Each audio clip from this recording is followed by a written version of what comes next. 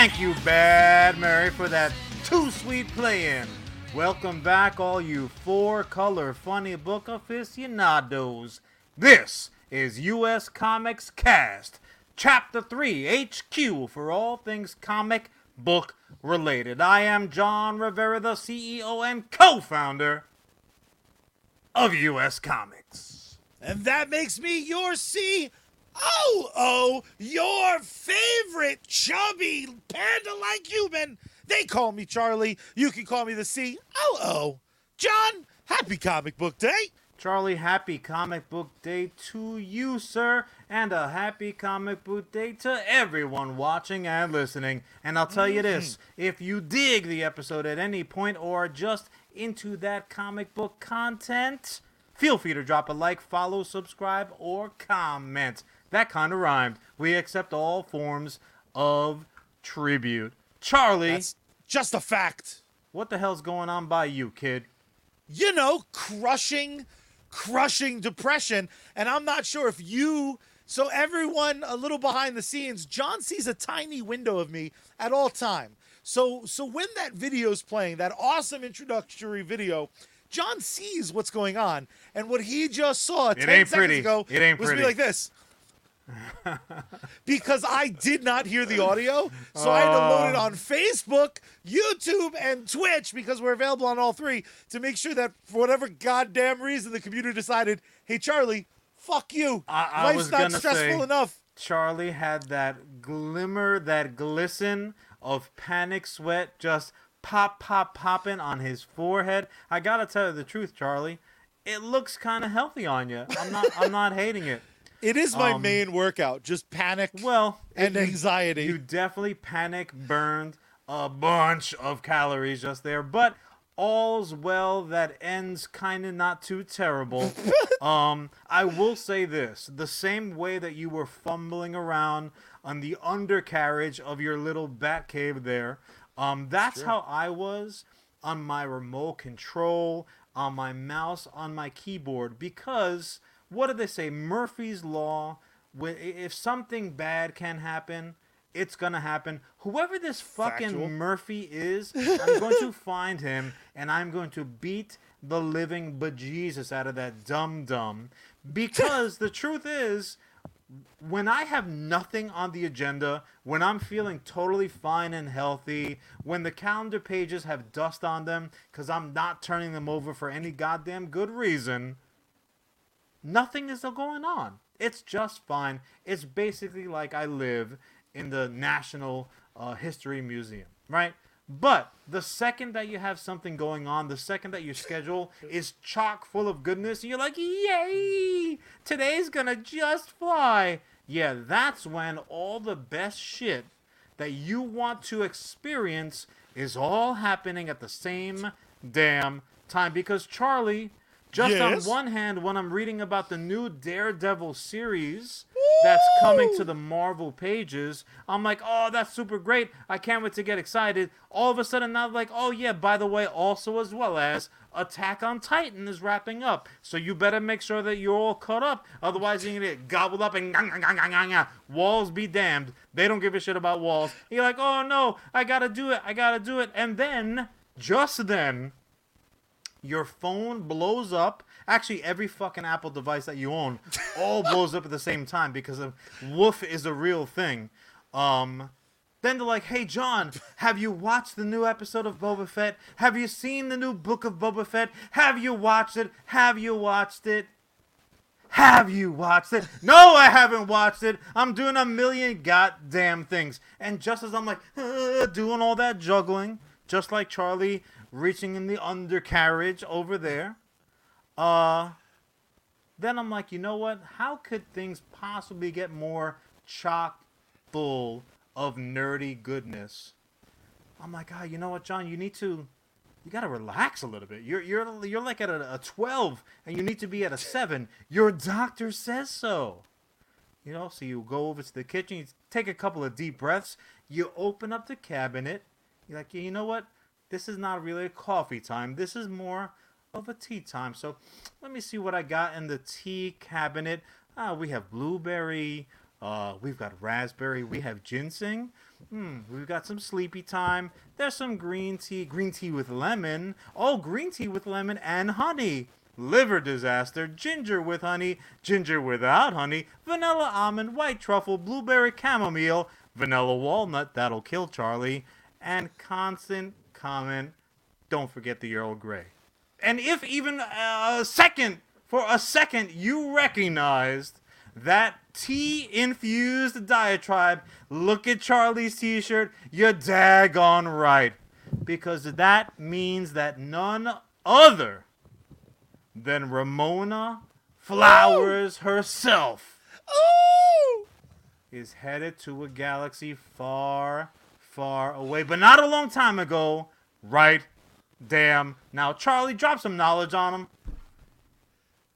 About how I became a man a third time, watching Scott Pilgrim vs. the World 43 Charlie legitimately times. ordered from Amazon.ca just in the hopes that this rollerblading ninja girl would show up at his god dang door.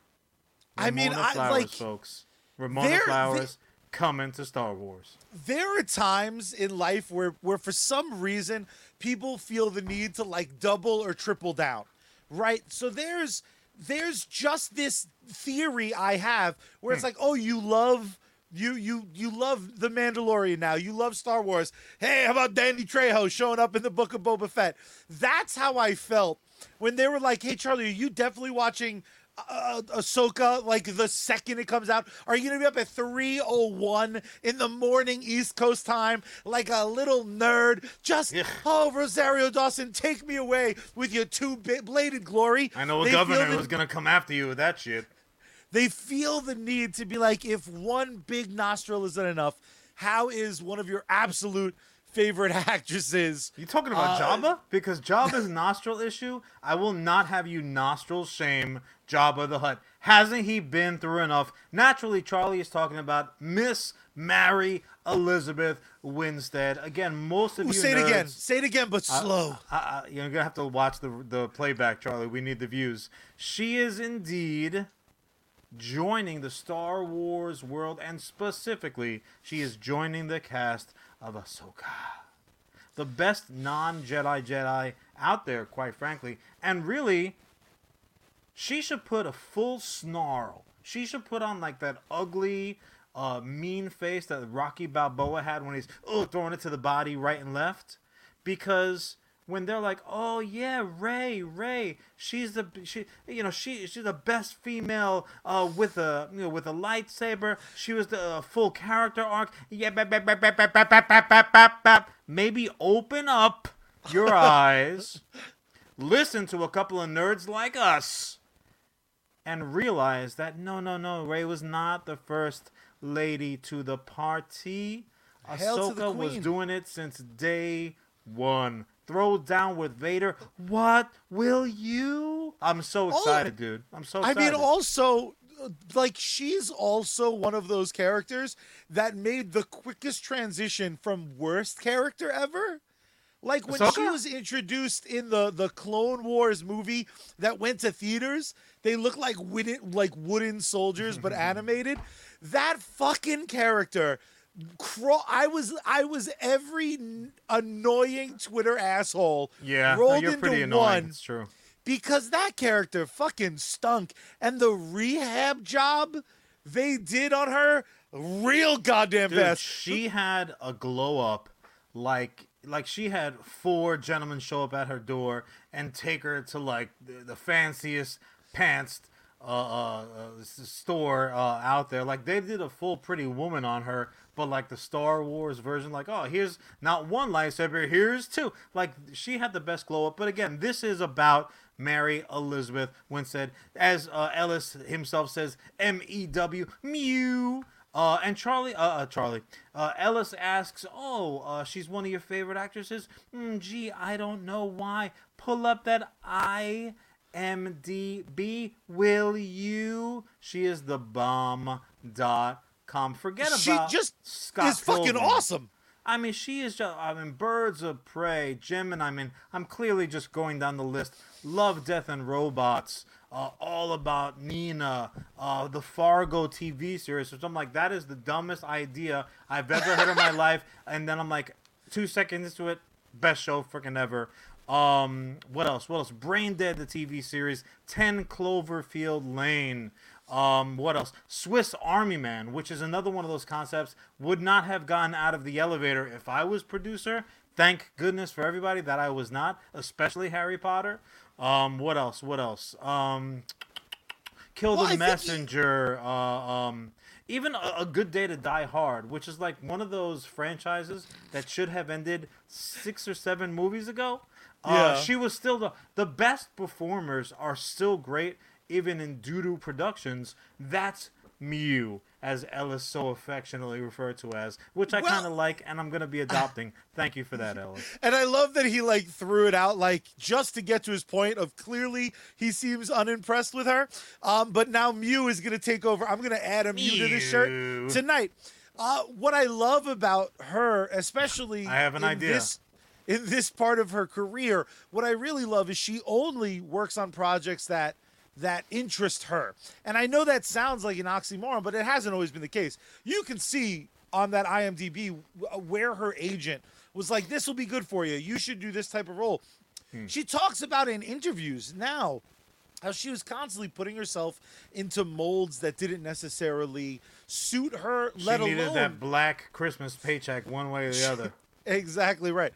But what I love about that is it just kind of proves that Star Wars, in its new legitimacy, can call to people her caliber. I gotta go ahead and do one of these. Where'd I lose you?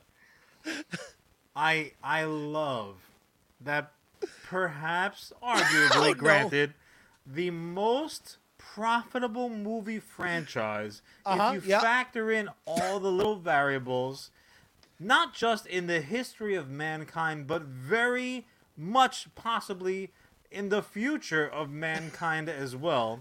Charlie says, now that it's been legitimized by Charlie liking it. That was the only thing that was missing from the resume. I get it. Look, I respect that swagger, bro. Good for you. See, now, game recognized game, son. Now, once again, Ellis from our Facebook watch party, he thinks he's throwing shade right now by saying, I looked her up in her best movie, Sky High. Sky High's fucking incredible. Sky High is dynamite. Sidekick! Sky High might be better than the new Spider-Man. I don't know. I haven't watched Sky High in a little bit. Yeah, let's relax with that a little bit. But obviously, again, Charlie fell in love with her. Scott Pilgrim vs. the World. Sky High is fucking dynamite, and particularly if you're a 4-color funny book geek, like certainly us, everyone here watching and listening, without question.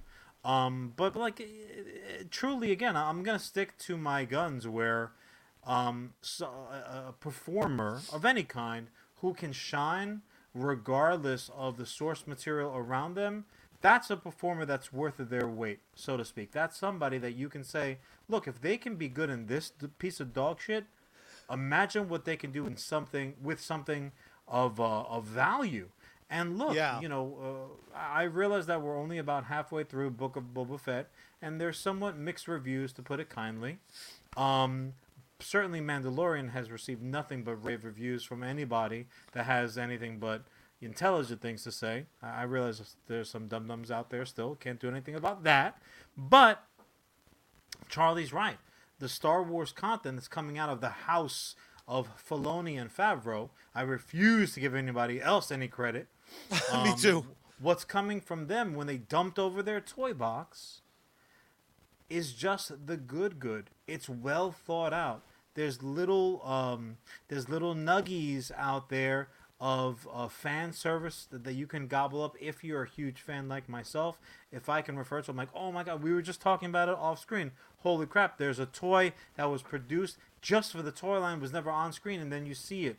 2 of them, as a matter of fact, in one damn scene. When you have a circumstance like Ahsoka herself, who was an animated, fabricated character. Truly, she's really like the Star Wars version of Harley Quinn, who originated in the damn cartoon. Actually, throw it back even before Harley Quinn. The Star Wars Christmas special gave us not just laughs, gave us Boba Fett.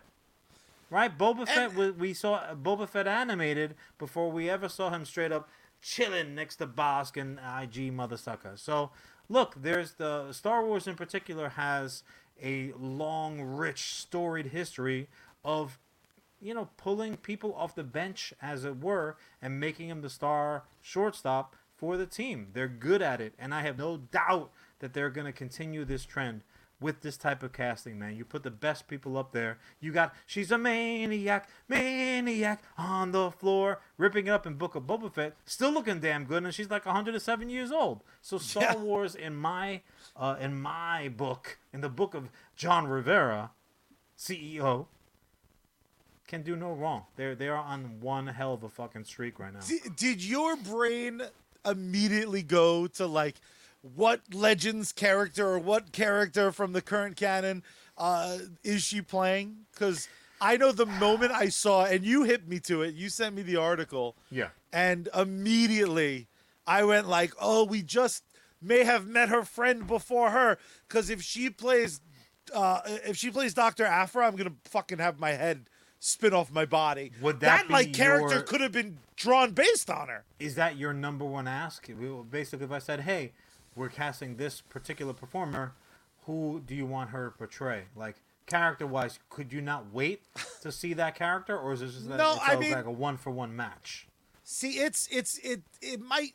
That's super difficult because it's one of those things like the biggest get for me on the show is Mew being in it. That weighs more than any of the characters that she could perform. I'm like, she could be whatever a droid character, and you're like, yay, Mew. Fuck yes, I'd be like, oh, that's my favorite droid. Sipping droid that hair color changes all the time. You're like, I don't know what the hair equivalent would be, but like some kind of color change all the time. I'm all the way in. The one. So I was like positive that the Doctor would be in. And I was talking to one of my friends before the show, and their pitch I think I like even more than mine, which is Mara Jade. Like, how fucking dope. I mean, that would be truly the. I mean, it's ultimately far-fetched. It's super far-fetched because you would have to change established canon so much so because now, for anyone who's unfamiliar, Mara Jade comes from what they refer to as the legacy. Kind of like arm of Star Wars. When the Star Wars movies, kids, if you're pull up the computer to the fire right now, or your phone, because I know everybody's watching the shit under their covers with the lights off. I get it. We're pretty sexy. But we used to have to wait years between Star Wars installments, and in order to satiate the geeks amongst us, they used to produce books. Now, books, for anyone who's unaffiliated, that's something that's made out of paper and ink. It's very often bound in a very sexy way, and you can decorate your little kid's office with them. But books would come out from the Star Wars universe, and we would have to really wonder, is this legitimate? Same thing with the comics. When you would see Star Wars comics that rolled out from Marvel and then elsewhere, you're like, is this legitimate? Because even when they portrayed stories that you had already seen, you're like, fucking Vader's not green. What are you talking about? Like, there were those little things. So I got a little off topic, but Mara Jade was somebody who was introduced to us in the books. She's hooking up with Luke. She was an assassin. She was working for the Emperor. Like, she is a fucking dope character, and she also had a what a twist moment. She ends up, clearly coming over to the right side of the conversation, and they have, spitting out kids, and it was all kinds of crazy. And I was particularly upset with what they ended up doing with the Han and Leia legacy stories as opposed to what we saw on the screen, because what we saw, I mean, a lot of it was heartbreaking. I don't want to spoil it because those are still widely available, but and excellent. And well, that's the thing, Charlie. There are. Again, our policy. We don't talk about, oh, this was good, oh, this was bad. There's what you liked, what you didn't like, what you loved, what you could fucking never see again. I loved the direction that they took the Han and Leia story in now the Legacy books, and just dramatic and very You didn't love divorce and sadness? I mean, like you could fucking turn on Divorce Court, on Channel 2 if you want to see that stuff. Fucking emo kids. I have a brother. I understand. I get it. Like, I totally understand that that's not a new story for me. But that all being said, I loved what they did in the books, and Mara Jade is another one of those examples. That being said, I don't think she's going to be Mara Jade. Is there anyone, do you even dare dream at this point? They keep throwing everyone amazing in these shows. Are you like Danny Trejo broke my mind? Everyone's possible now. If they are, what do you mean? As far what do you if asking? they like who I want her to play or who I'm hoping to see? I'll take either. But at this point, which would you prefer? Give me who do you think she's gonna play? I honestly don't know, because at this point, with this is what I was gonna say. What they're doing and the direction that they're carrying this storytelling, she could likely play. She may as well be fucking playing like a figure that was included with a playset that you got from, like that was on fucking sale at KB Toys. It was off season. It was after Christmas. You're like, whatever.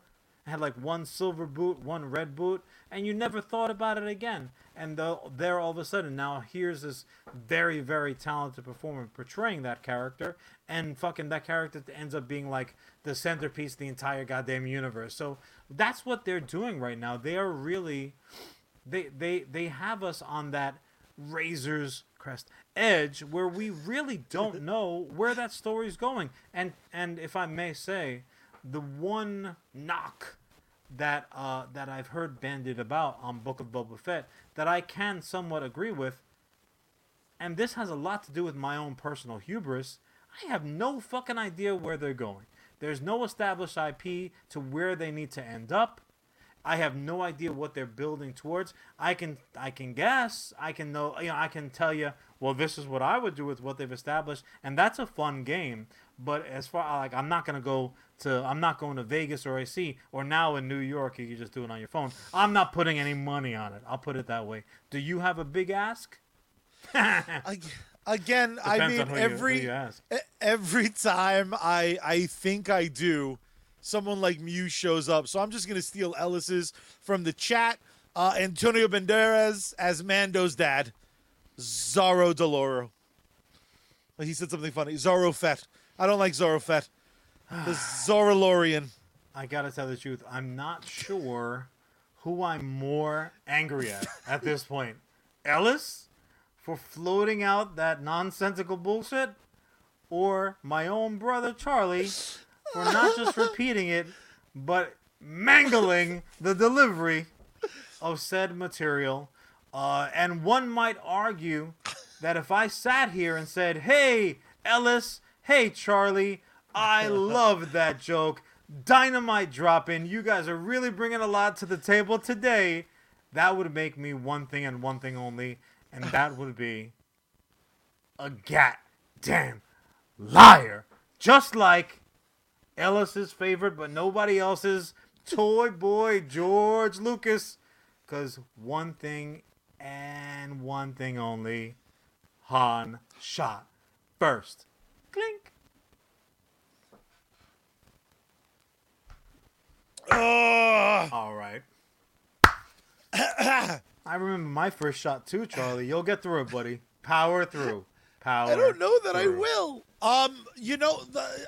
Other than the amazing Star Wars TV getting me through life, and fucking Peacemaker on HBO Max. Seasonal depression's real. Regular depression's real. I battle all the time, and sometimes it feels like they are creators and whatnot that are just vying to keep me going. Because week to week, all the demons are kept at bay with being like, well, Book of Boba Fett's Wednesday, and then Peacemaker's Thursday, and then you have to catch up on AEW. There's so much amazing stuff out there that I hear about things weeks or months ago, And I go, that all sounds pretty goddamn amazing. But I do not have the bandwidth to process it. Such was the case for Moon Knight, which I'm just today processing the pendulum swing that may occur with Moon Knight. I think I've watched that trailer a dozen times. Yeah. Just trying to piece together. Now, for those who don't know, there he is. Moon Knight's been around for longer than I have. Werewolf by Night, more popular. It's true. Werewolf by Night is where he made his debut. He was a villain who turned into a hero who kind of has been reinvented through the years. I think the 10-cent and inherently pretty wrong explanation of Moon Knight is some people are like, he's Batman, but not Batman. When he's nothing like Batman. For one, he's kind of super powered up a little bit. They both have capes. I mean, I guess they have that going for them. But for the first time in a long time, and I don't know if it's just that the Marvel model has trained me to not look for something to be directly ripped out of the books, but it's taken out of the books lovingly and kind of reassembled with pieces of itself. Oh, you mean the TV show? Correct. Yeah, or their movies as well. But for the Moon Knight TV show, they're clearly changing things up. I mean, sure. Just his costume itself, automatically, you're like, now this is a character who, like, he changes costumes like fucking Cher at the Academy Awards. It's like him and Wonder Woman. They're Very dated reference. So shout out to all my oldies out there. Yeah, like his costume, he's known for changing his costume up. So that is not inherently is Ishmael in the house. What's up, sucker? So that is not unheard of for this particular character. But even as a devoted Moon Knight guy like myself, I have never seen this type of look for him, but I like it. I absolutely dig it. It has elements of his most recent like superhero costume change. Like that center plate is very, very out of the black and white Moon Knight costume. Yeah, the forehead, shot. Yeah, there's obviously you can fucking tell it's Moon Knight, which is half the battle right there, because a lot of times these costumes are kind of Is he wearing all white? Does he have a crescent moon on him? Can I just say, obviously, what started Charlie down this Moon Knight path was the trailer that dropped. Now, the particular day, the trailer, by the way, is fire. So if at this late date, if anyone here has not seen the trailer, watch it. Go watch it. It's fresh as hell. What's his face? I forget his name. His name escapes me right now. But the actor portraying Moon Knight is a great Oscar actor. Isaac. Oscar Isaac, thank you. He's also acquired, literally, I saw a very funny meme saying that he's acquired like the franchise fucking Infinity Gauntlet. So he's collecting franchises to put Thanos to shame at this point. But he's like a very accomplished actor himself. So this is like, again, what we were talking about before. When you have content that's worthy, scripting that's worthy, a story that's worth telling, it doesn't make a difference that it came from a comic or that it came from the mind of a no-chin having George Lucas. It doesn't make a difference. If you have good content, good stories, you will get good people. This is another example of that. But the trailer, which is what I wanted to mention, and then I'll let you take the reins back, Charlie. It dropped during the playoff game. Yes. The playoff game, it was between... the hell game was it? It was it was wild card weekend because it just passed. Regardless, it played during the playoff game. They pushed it and whatnot, but we were expecting it on a different day. They ended up pushing it the day that it debuted. It was 100% full moon illumination that day. I was like, little things like that. That is the best corny shit ever. Rubbing the nips, like it is just very gratifying when they reward nerdy behavior like mine with even more nerdiness. Yeah, it's just enabling. It's enabling. Wow. It really is. It justifies this like weird love and special affinity. But what specifically about Moon Knight feels like it has the potential to truly, truly, truly shift the foundation of the Marvel, visual universe. Because again, it's more than cinema now because they're taking over the TV landscape. What I love about this trailer, because again, the Netflix Marvel shows were a different division. They are not part of the Marvel Cinematic Universe. Even pulling in Kingpin now and pulling in Matt Murdock, these are at best close variants. The actors have almost said as much, that these takes on the characters are... Repeat that sentiment, that the Netflix shows... TV... Oh, the Netflix TV shows. I got you. Correct. Okay. Yeah, the Netflix TV shows aren't attached. And what I loved about the Moon Knight trailer was it was unapologetic about what it was. Moon Knight, the character, and I don't know if this is going to happen in the show, and I doubt it will in the first season, but this is a character who once got his knees taken out and it looked like a bear ate him. Like, this is not a for kids character. This is a Marvel Knights character, and having him have a miniseries with this cast. I mean, again, it seems that the main villain is going to be portrayed by Ethan Hawke. It looks like he's also an amalgam of a bunch of characters from the comics. I think it's brilliant because this is the definition of a D-list character. Like, we're a year away. If this show is good, that's way harsh, Marsha. It's D-list. Oof, magoof. I mean, where have they ever embraced as a, I'm not even talking about a tentpole. You think right now... I would call him a C-list character. What did you consider Iron Man when his movie came out? B. He was a... Well, I mean, by the time it got to trailers, I was like, this is an elevation. This is an elevation. I'm like, what comes before A? Because that's where he's at. But when they're like, we're making an Iron Man movie, he's Eternals level. Would you agree?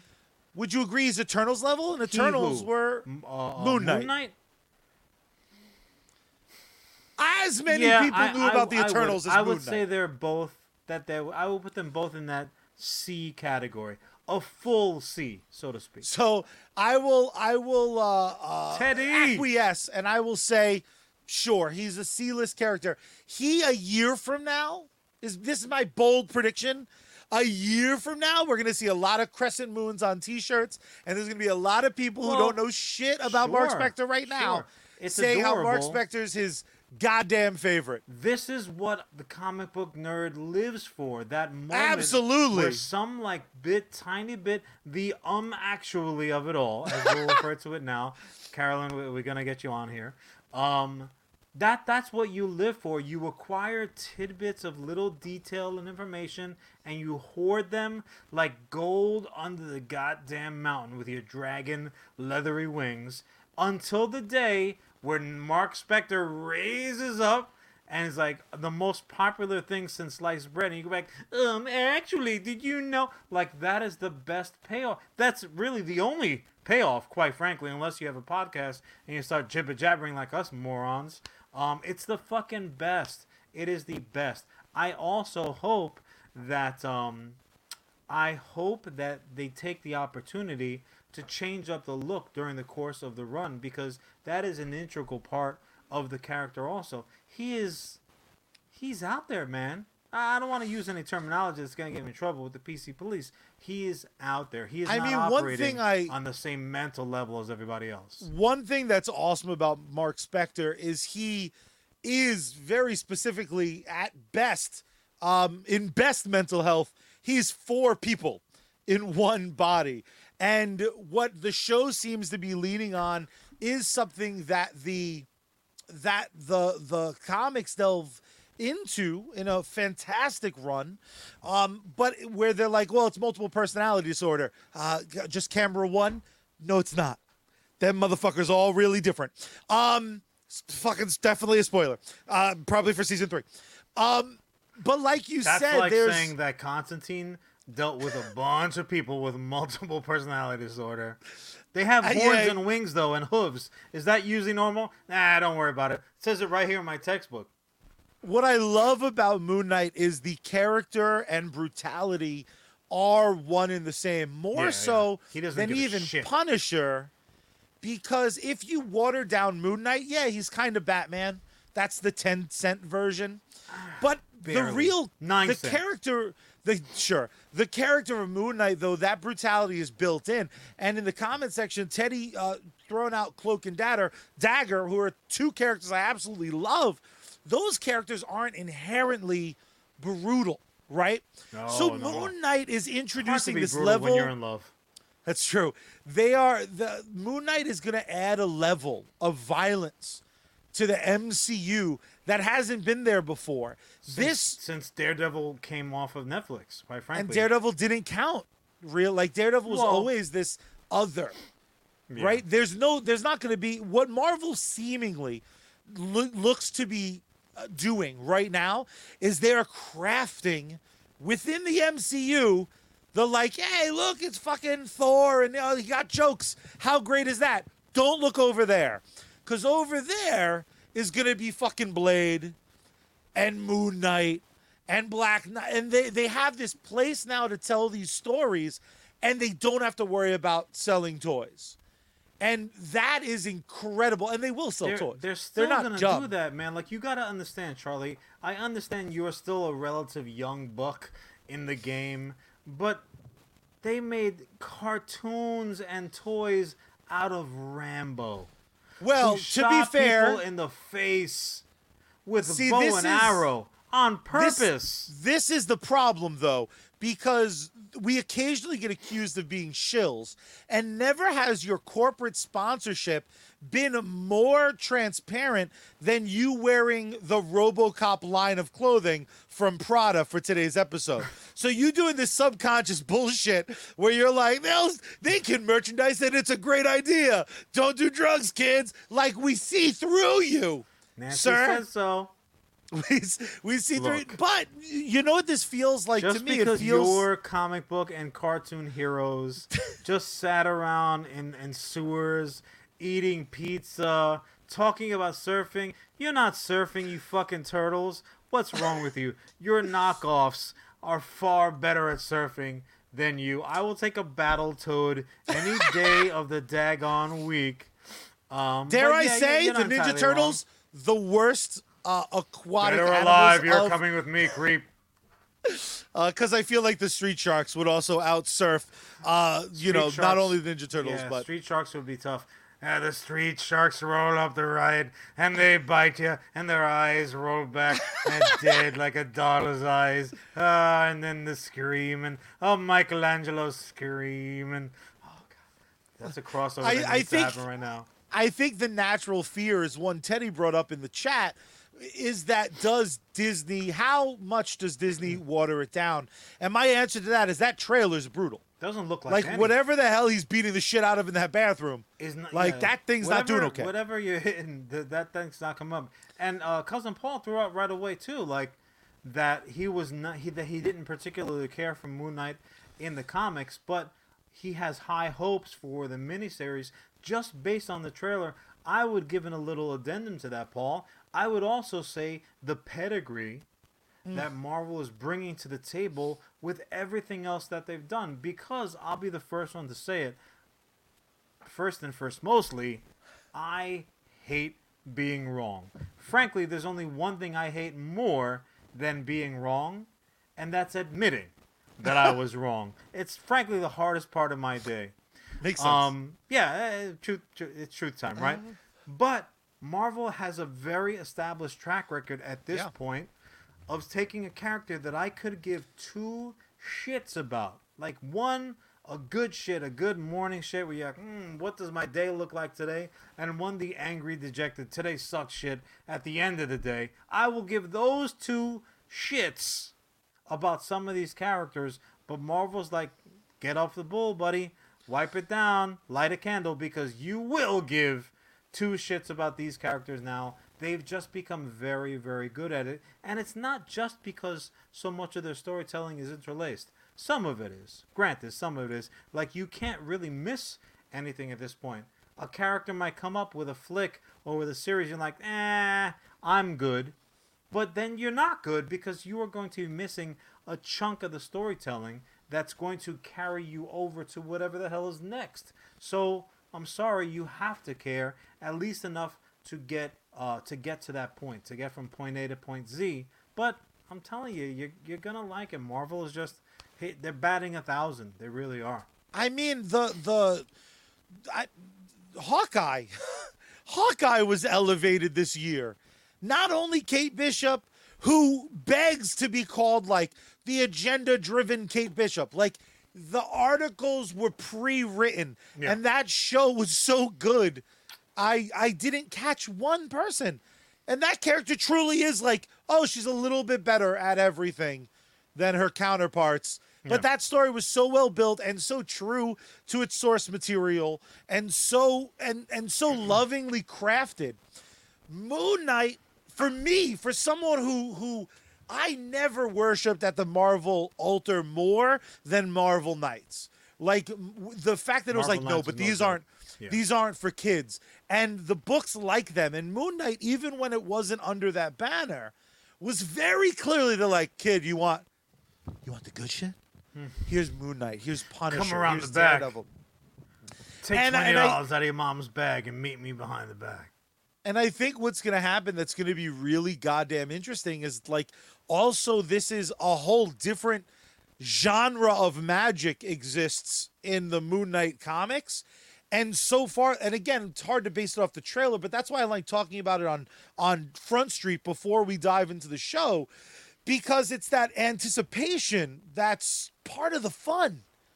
It's part of the fun. The Marvel magic tends to be color coded.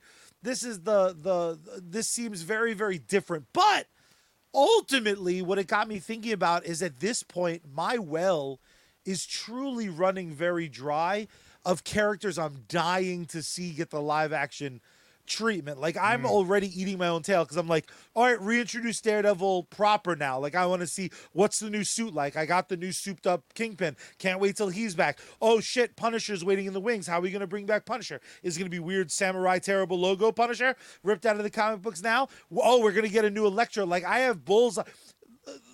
My waiting for Blade. I have my decade of fun laying in front of me from Marvel. Nice. Right? For some people like Teddy name dropped Kraven the Hunter.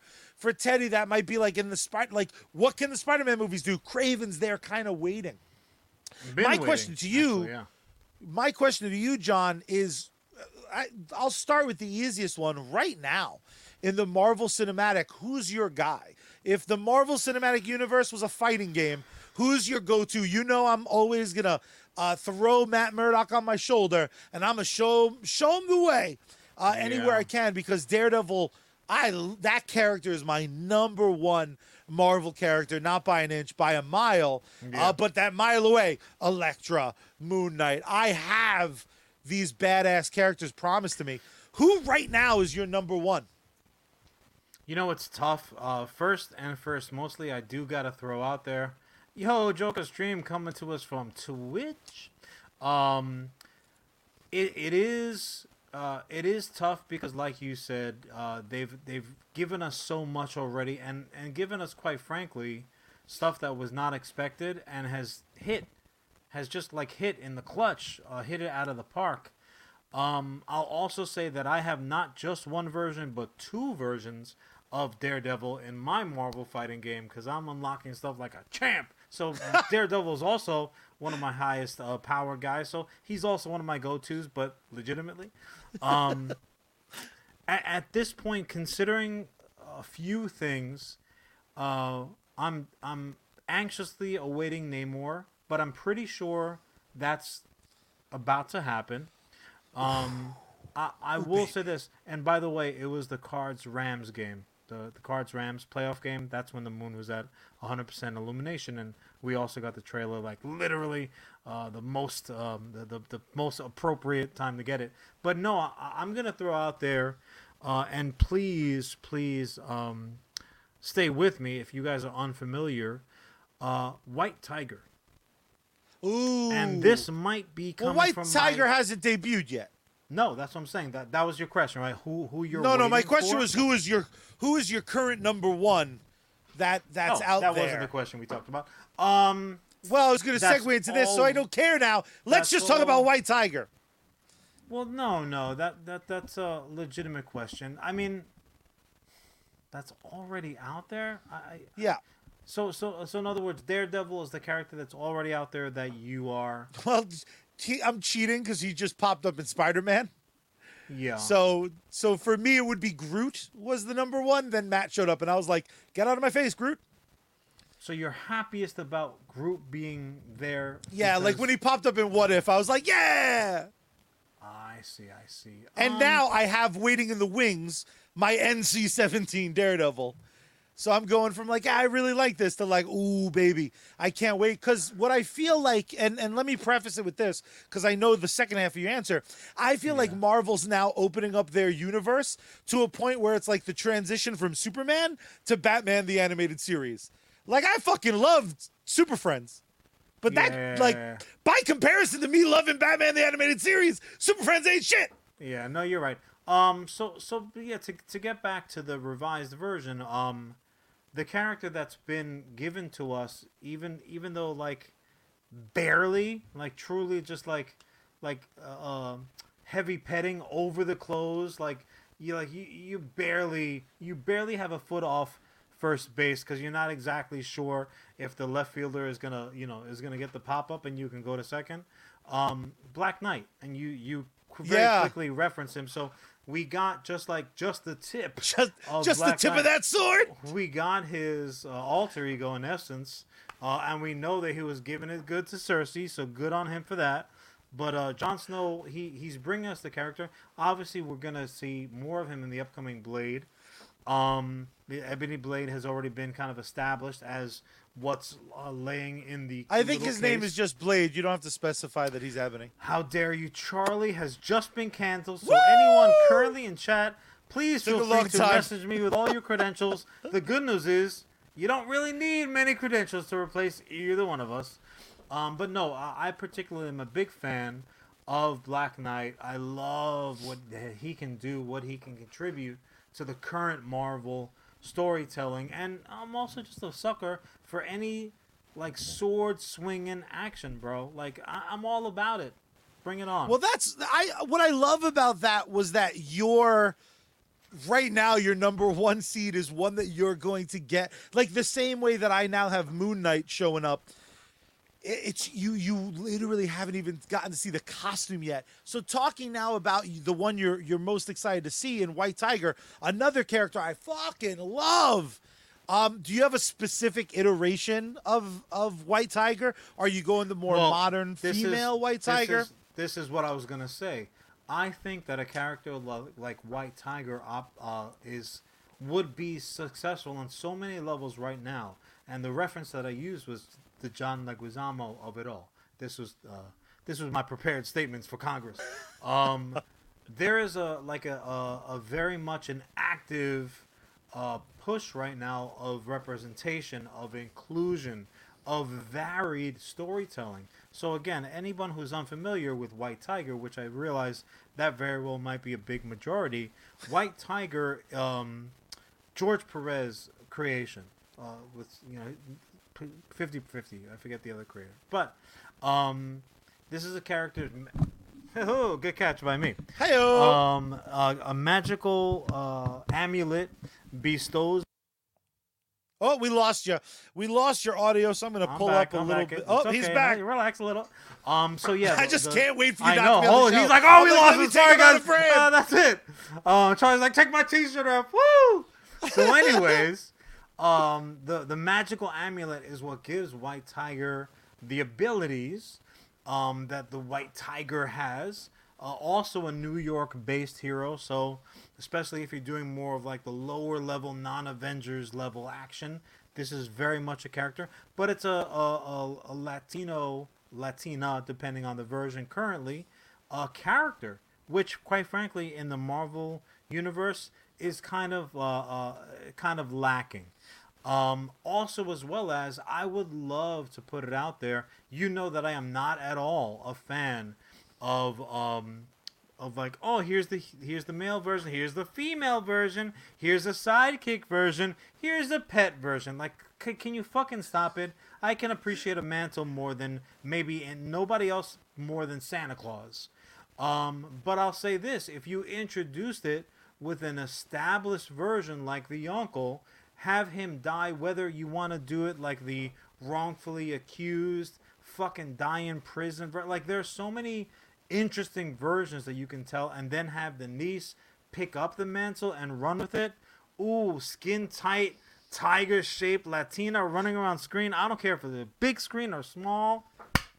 I am there for it. Now you know why I couldn't wait to get to that answer.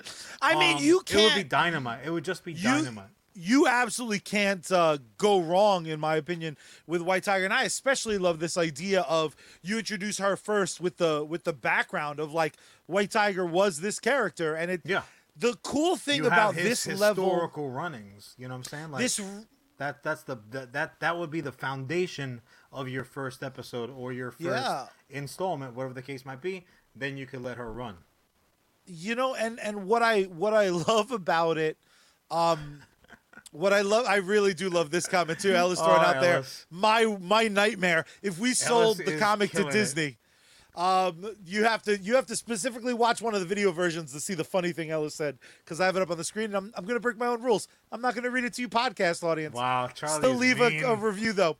But what my point is this, my friend. The building a story like that for any of these street level heroes is a lot more interesting to me, right? Because I can buy why Iron Man, Spider-Man, and Thor are not showing up for a gang shooting. Like they got to worry about Galactus Spider-Man and might. shit. Spider-Man. They got maybe Spider-Man. They got to worry about like space shit, right? It's that notion of. Well, but like the world actually also kind of sucks with some things, and sometimes people need their ass fucking kicked. What I love about White Tiger is, again, Marvel still does struggle with like very important female characters. We now have the new Hawkeye, ironically a mantle toss, in Kate Bishop. Teddy thrown out. You know, Luke Cage is waiting in the wings. Luke Cage has a very important anniversary coming up. I don't know how they don't bring him, take him out from under the covers pretty soon. I mean, it seems like a waste. But my final question to you, to wrap it up. Actually, Carolyn, Squirrel Girl absolutely does need to be brought back immediately. Carolyn, who I fully blame for all of my YouTube viewing, watching. Anyone who have not introduced Carolyn to, as of yet, very, very good friend of mine and to the show, introduced us to Actually, and we will be lovingly ripping off Actually with a USComics version episode coming up, in which Carolyn will be, I'm sure, the winning contestant. I love this plan. Squirrel Girl will be dynamite. Just two quick facts. John hates mantle tosses so much. However, John is the boy Squirrel Girl. He's Squirrel Girl man. Because you're dead right. My brother has truly trained squirrels to come, and I'm not saying I didn't help. I'm not saying I didn't buy like a table for the squirrels, but nonetheless, table for the squirrels. Squirrel Girl boy John Rivera will be your Charlie. introduction next week. John, my segment is out of time, so I don't want you to elaborate. I just want the very, very simple and factual answer, and I want you to say it aggressively, and I want you to say it with your soul. White Tiger, the series, or White Tiger, a major motion picture? I've been fully converted at this point. I want the series.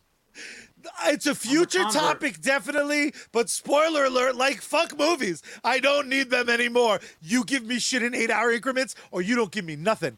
With that being said, the best part about 8-hour increments is you can fill that time with awesome activities. John! Yeah. I bet we got a couple more activities other than this show for them. Why don't you tell these beautiful people one of our sponsors today?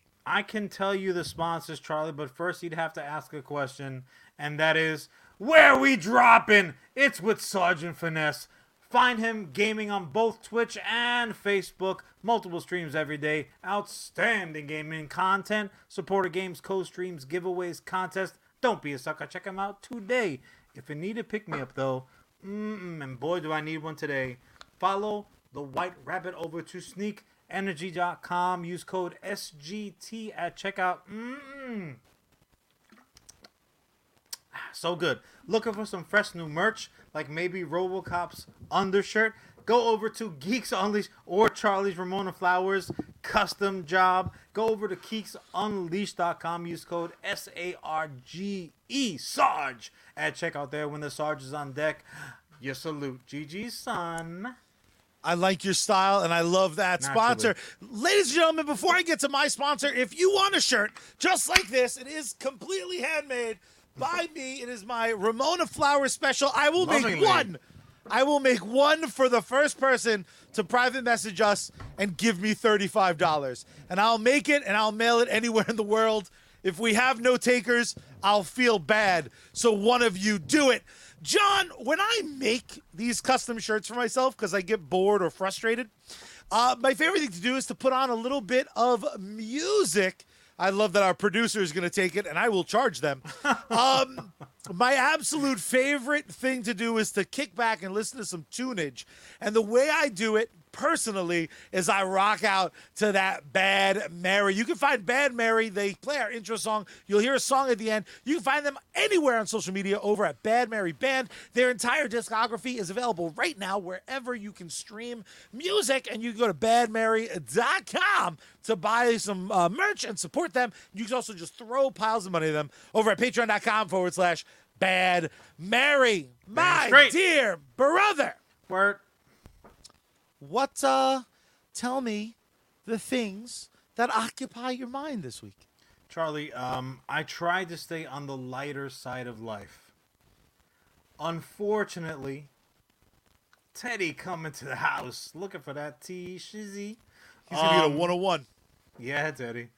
Don't worry about putting it under glass and like saving it for the resale value. Just wear that shit.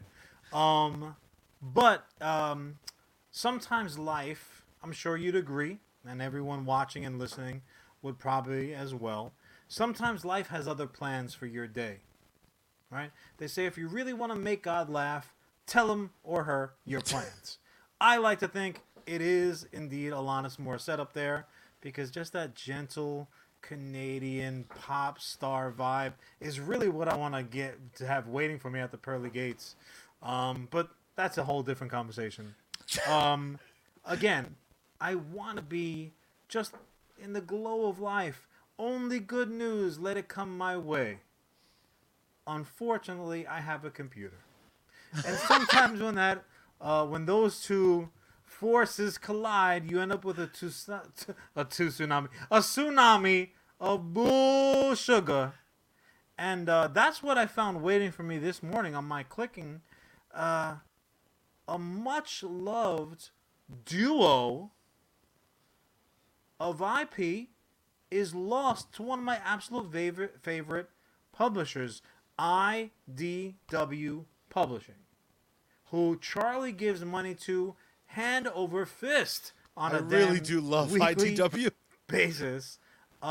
They have and are losing at the end of this year the rights to not just the Transformers, robots in disguise, but also as well as, damn straight, G.I. Jizzo and Cobra. Cold-blooded. The actual hell. Now, Mattel is one of those ownership houses that tends to lump things together. Transformers and G.I. Joe were never in the same game.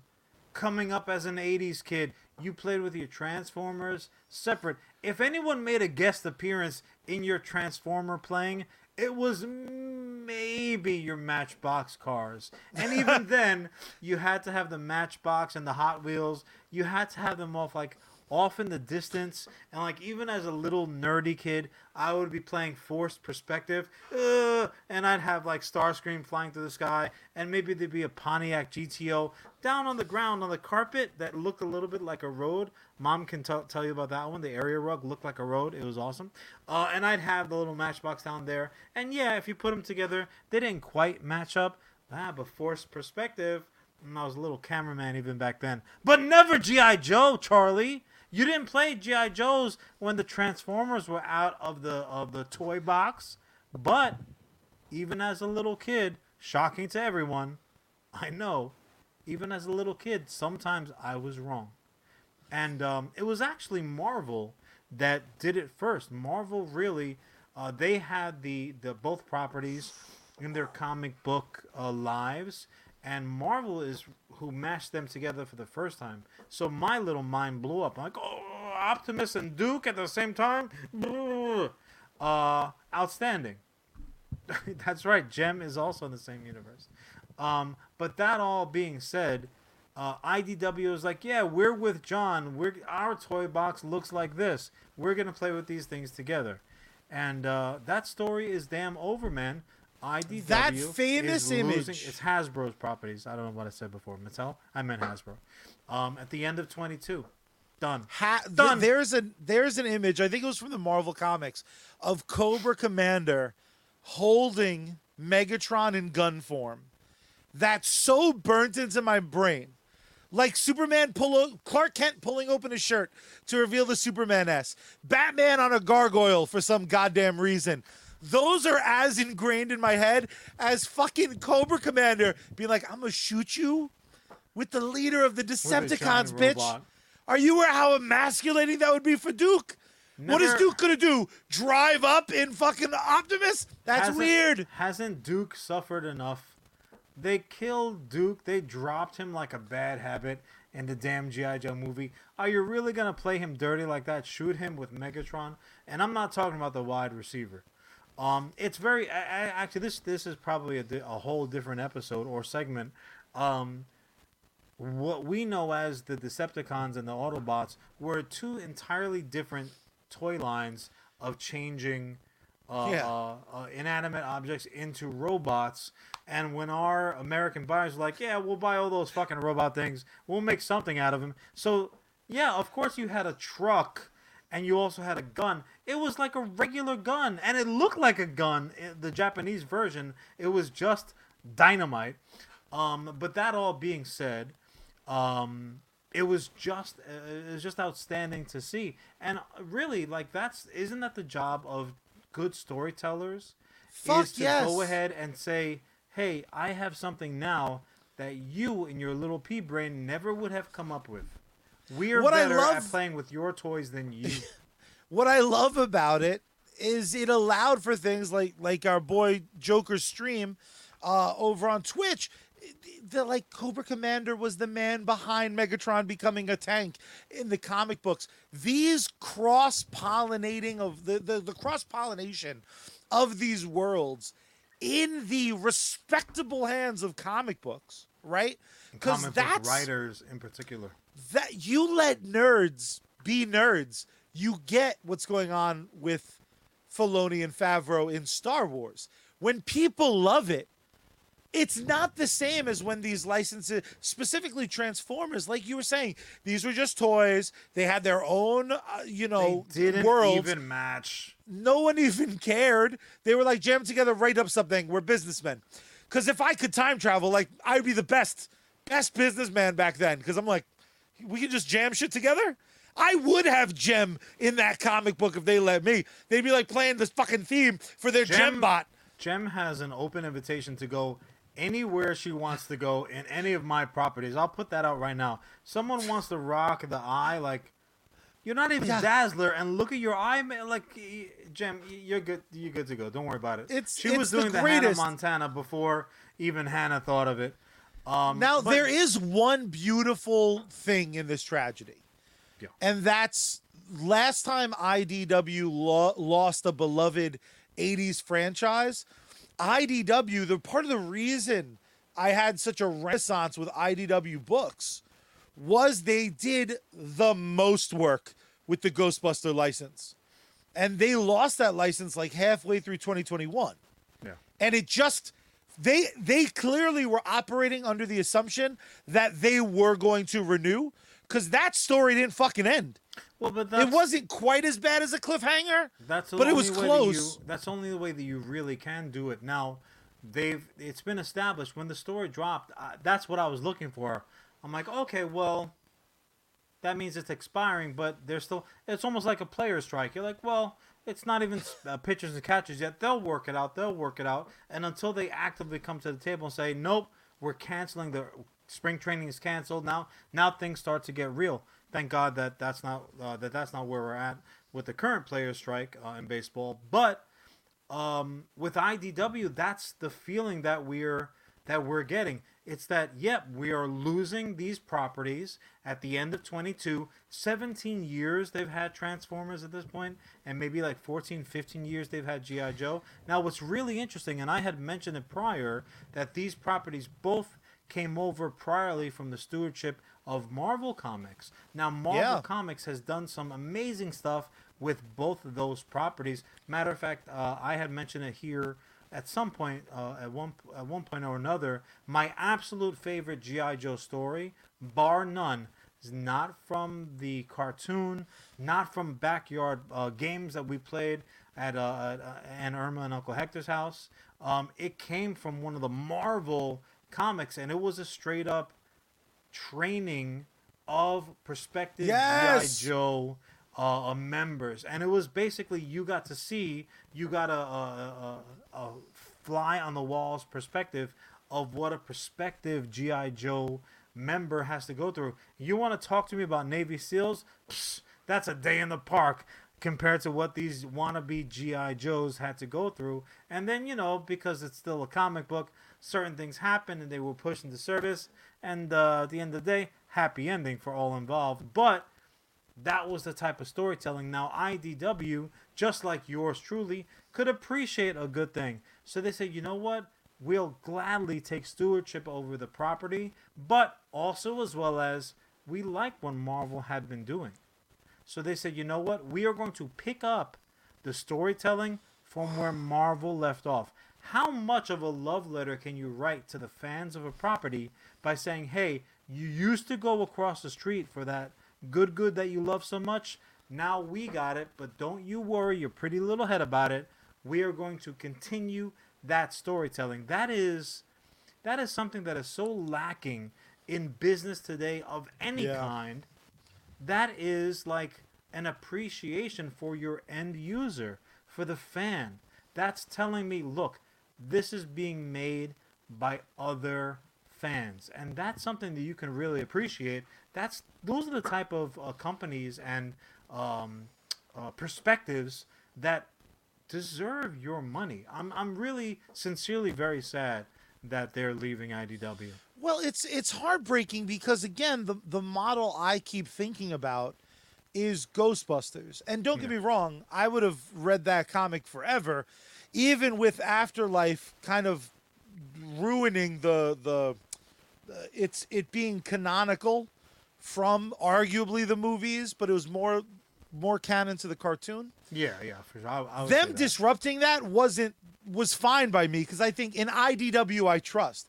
IDW truly is that comic book company for me right now that 9 out of 10 they hit home runs every time. Yeah. Because they are clearly people. No one seems to be assigned entertaining. It's just projects. entertaining stuff, and It's not, just cheesy enough. Well, the thing is too, Charlie, to hug you. It's like people talk about fan service as if it's a communicable disease. Oh, that's fan service, like equating to like saying that's trash or there's no value in that because it's not completely reinventing the wheel. But not every wheel needs to be reinvented. Sometimes some wheels roll along just fine, and literally for 17 years and for 14 years respectfully, their property wheels have just been rolling along just fine. It's very, very interesting. It's very, very interesting to me what they're gonna do now, because IDW still owns Dungeons and Dragons, which is a huge property, and one might argue just as big a property, My Little Pony. So they're still running with it. And also, you had mentioned like the hangover effect, the cliffhanger effect, rather, where like it just fucking stops. No, IDW is like they're calling the shots, saying, look, At the end of 22, we are losing these properties for whatever the reason. I'm sure there's a story, but we don't know it. At the end of 22, we are losing these properties. We wish everybody the very best of luck. That being said, we are wrapping up our stories for that ending. How amazing would it be? Cliffhanger situation for either one. How amazing would it be, though, if that shit ends with, like, Duke decapitating Cobra Commander? Be like, and America won! Fuck you! We don't negotiate with terrorists. Bang, bang! Like, and then it turns out he cuts his other cheek. Like, that first cut was his, too. Like, oh, shit, Duke crazy. He put that first cut on his cheek like the way they tattoo tears on, like, prisoners. Like, I killed a man. Like, you got a monsoon on your face. How many people did you kill? Holy shit. I mean, that truly is the one beautiful thing out of this tragedy. Because, again, Ghostbusters left me with the bluest of ectoplasm. Just because, again, in the comment, too, Ellis asked if there was a crossover. Of course, IDW did a Transformer Ghostbuster comic. The Ecto One. They did a Beast Wars crossover. Like, they don't fuck around. It's goddamn awesome. Starscream was a ghost of Starscream, and the Ghostbusters and Ectotron busted that motherfucker. I would imagine that... They're right here. You can see Ectotron looking like a G. Ghost voice sounds just like his normal voice. Oh, man. Woof! Little fun fact. The Transformers toys... They used to come. In essence, they kind of wrote the blueprint for that, like, 10 power, 6 intelligence, 4 dexterity for fucking toys, and you had to use a little red translator screen, a red piece of plastic. Joker stream, have a good stream, brother. You had to, like, it was a secret, like, decoded that shit. You had to decode some stuff. No Ovaltine. You didn't just need facts. any Ovaltine. So the interesting part was you had 3 Transformers which were, for all intents and purposes, identical. They were all F-14 Tomcats. They just had different color schemes. And the difference, though, in addition to the color differences, their stats were wildly different. So you had one, and their exact names escape me because I was not as big at Transformers as I was a G.I. Joe fan. If you want to talk about Gung Ho, we can go all day.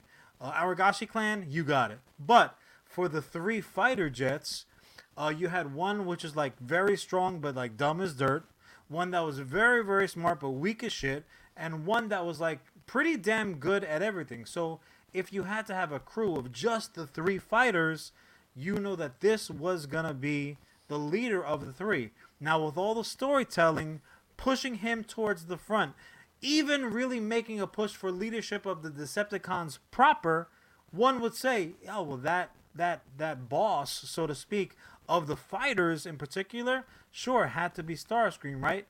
Nope. Starscream sucked. He was the fucking worst of the fighter jets, and it's been hypothesized by true geeks that would even embarrass our level, and we're surrounded by toys. Yes. Was that when they submitted for the designs for the packaging, they got mixed up.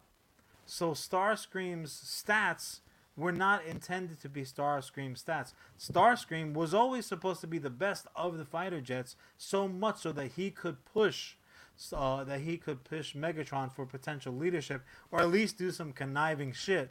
And he ended up being like the bitch of the 3 if you really looked at the stats. So that's you would watch awesome. The cartoon and be like, I'm Starscream, and then you like look at the toys like, you could be Starscream. He's a bitch. Although low key, that's brilliant. Starscream's the like dork on the basketball court, just talking so much shit, and then he gets on the court and immediately sprains his leg. Man, just instantly. Starscream sucked. Again, IDW was true. Like again, there's a lot of idioms I'm gonna steal. Again, it was like the House of Imagination almost, in as much as they took these properties that so much of us loved and elevated them. Because Transformers, those cartoons are awesome under the lens of the 80s. Of your being then you watch them now and you're like, This Oh, isn't sure, great. sure. This isn't. Rodimus Prime, you got to be kidding me. I was mad about it then, and I'm still mad about it now. Now, I will say this, Charlie. Into every life, a little rain must fall. We know this, right? We're adults here, regardless of the amount of toys that we're surrounded with. But also, as well as the sun must come out tomorrow. A little curly-headed, red-headed girl told me that once, and she was right.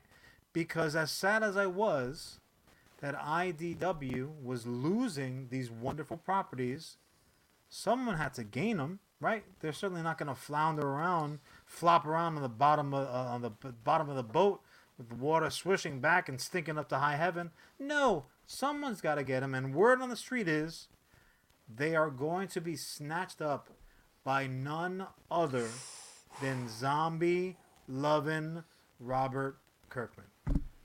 I hope he reverse engineers it so that it was like an all-spark made zombies. Like if you just go weird.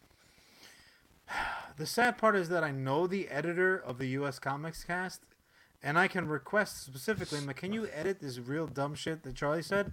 But it's Charlie's also the editor, so he's not going to edit that out. No. And I think I'm the best. He's like, I'm going to turn up my volume and talk right the fuck over you. So his Skybound Entertainment, which is an imprint of Image Comics, which again we are huge fans of here, they've already collaborated with Devil's Due, who was another publisher, on the G.I. Joe Transformers comics in the early 2000s. This was prior to IDW kind of swinging the mighty Schwartz. So happy days are here again, I guess. Like today was very much an up and down day for me. Red eye, had to take my contacts out. Oh, one day that I don't have to drive all over God's creation, but like work beat the hell out of me. This was one of the days. I'm like, oh no, IDW is losing Transformers and G.I. Joe. Oh, but Robert Kirkman might pick them up. So I today basically gave me whiplash, and this episode hasn't helped. That's the best. That's the best way to be. If there must be bad. Yeah. Let it be followed by Robert Kirkman being interested in doing it. Like if Robert Kirkman came in and was like, John, I'm going to handle your Thursday. Your Thursday, great. I'm directing. I would tell him, you might have to fight some zombies. Feel free to feed it to zombies because, frankly, I ain't doing shit with it anyway. Like that would probably be the best use for it. Some protein for the zombies. Got a long day. If zombies showed up and fucking prevented me from seeing you in Man of La Mancha, the whooping those zombies would get. They'd have to restart Walking Dead for just a fat Puerto Rican killing all them zombies. A lot of zombies have bought tickets already, and they're just gonna be sitting there. Not like, and I'm just talking. This about is a very, very specific joke, so I apologize to the listeners. The Red Hats aren't that old, John. Woof.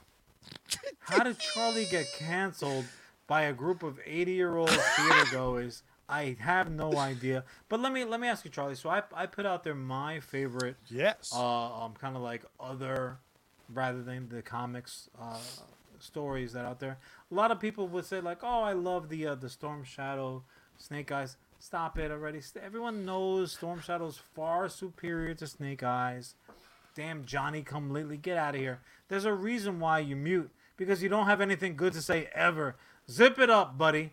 But I gotta ask you, is there like a favorite IDW era story for either G.I. Joe or Transformers? Something that really kind of stuck to your ribs?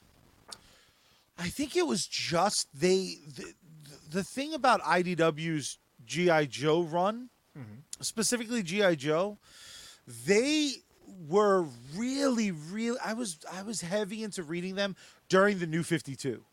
So there was a lot of like I gotta read something because New 52 is so bad. It was a palate cleanser. Something.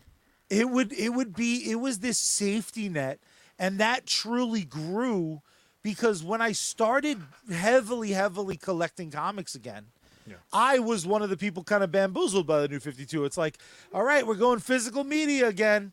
And it was just sometimes so bad. I was like, what is a delicious Pop-Tart?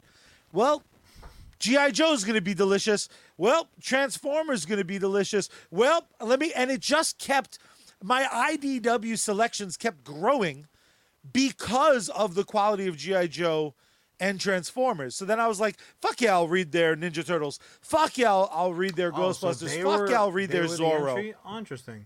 They were my entry by way of the New 52 bumming me out. So it's like In the Darkness because again, as much as I consistently have loved Image, I sometimes I'm rewarded for it. Like this era of Image is incredible. But when the New 52 was going on, Marvel wasn't particularly stellar. Image wasn't particularly stellar. And there was this company that was just producing, again, it's snack food.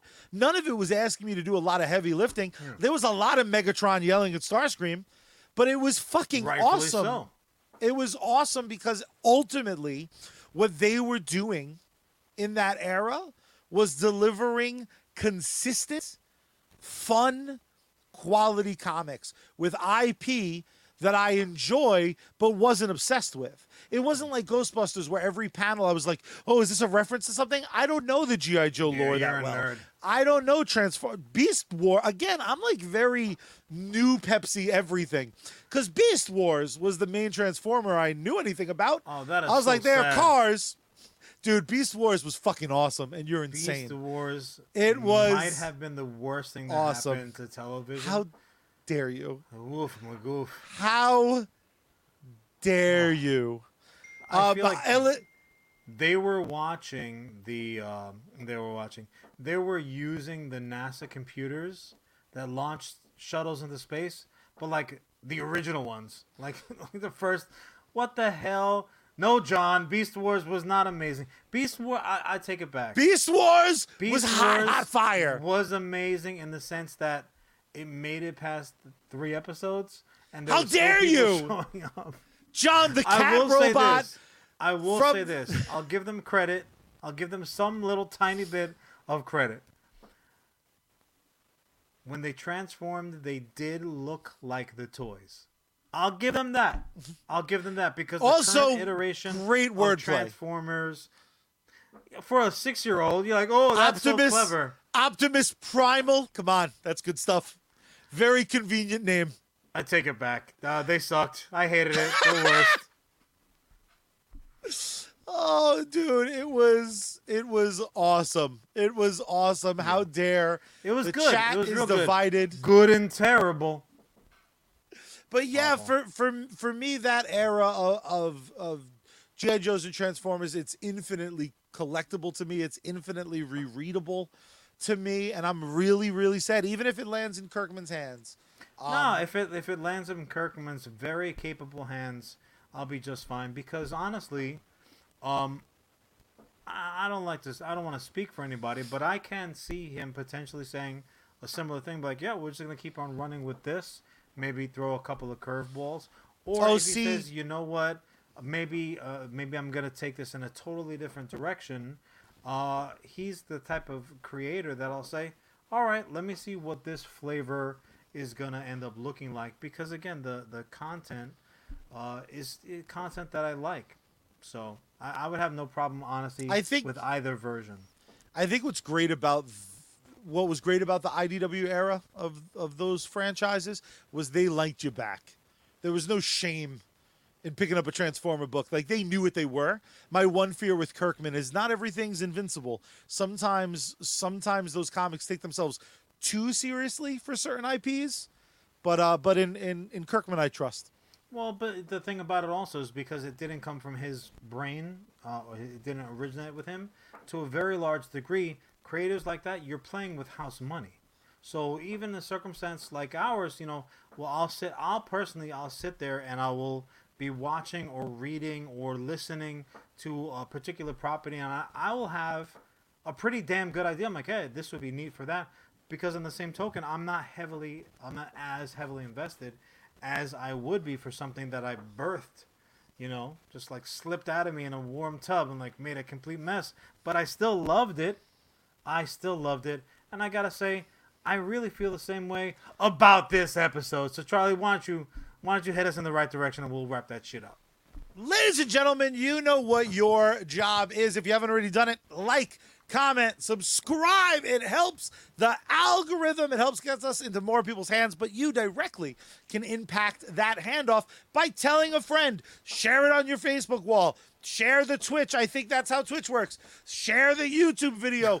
Go to the others, comment on old ones. Tell us how good and what other fictional characters John is accidentally dressed up as. John is Disney bounding a movie right now, and he just looks too fly for the room. But, my dear brother, now that I got all of that stuff out of the way, there is only one way that we end not only this, but every single episode of US Comics, which is available free because we love you. So make sure you're subscribed to hear back to all the good stuff. But John, how do we end the show? It is so simple, Charlie. First and first, mostly, you got to turn the power on. You got to turn the volume up. You got to tune Bad Mary and open up the window wide and scream out into the night sky. Save me, Space Girl. We out.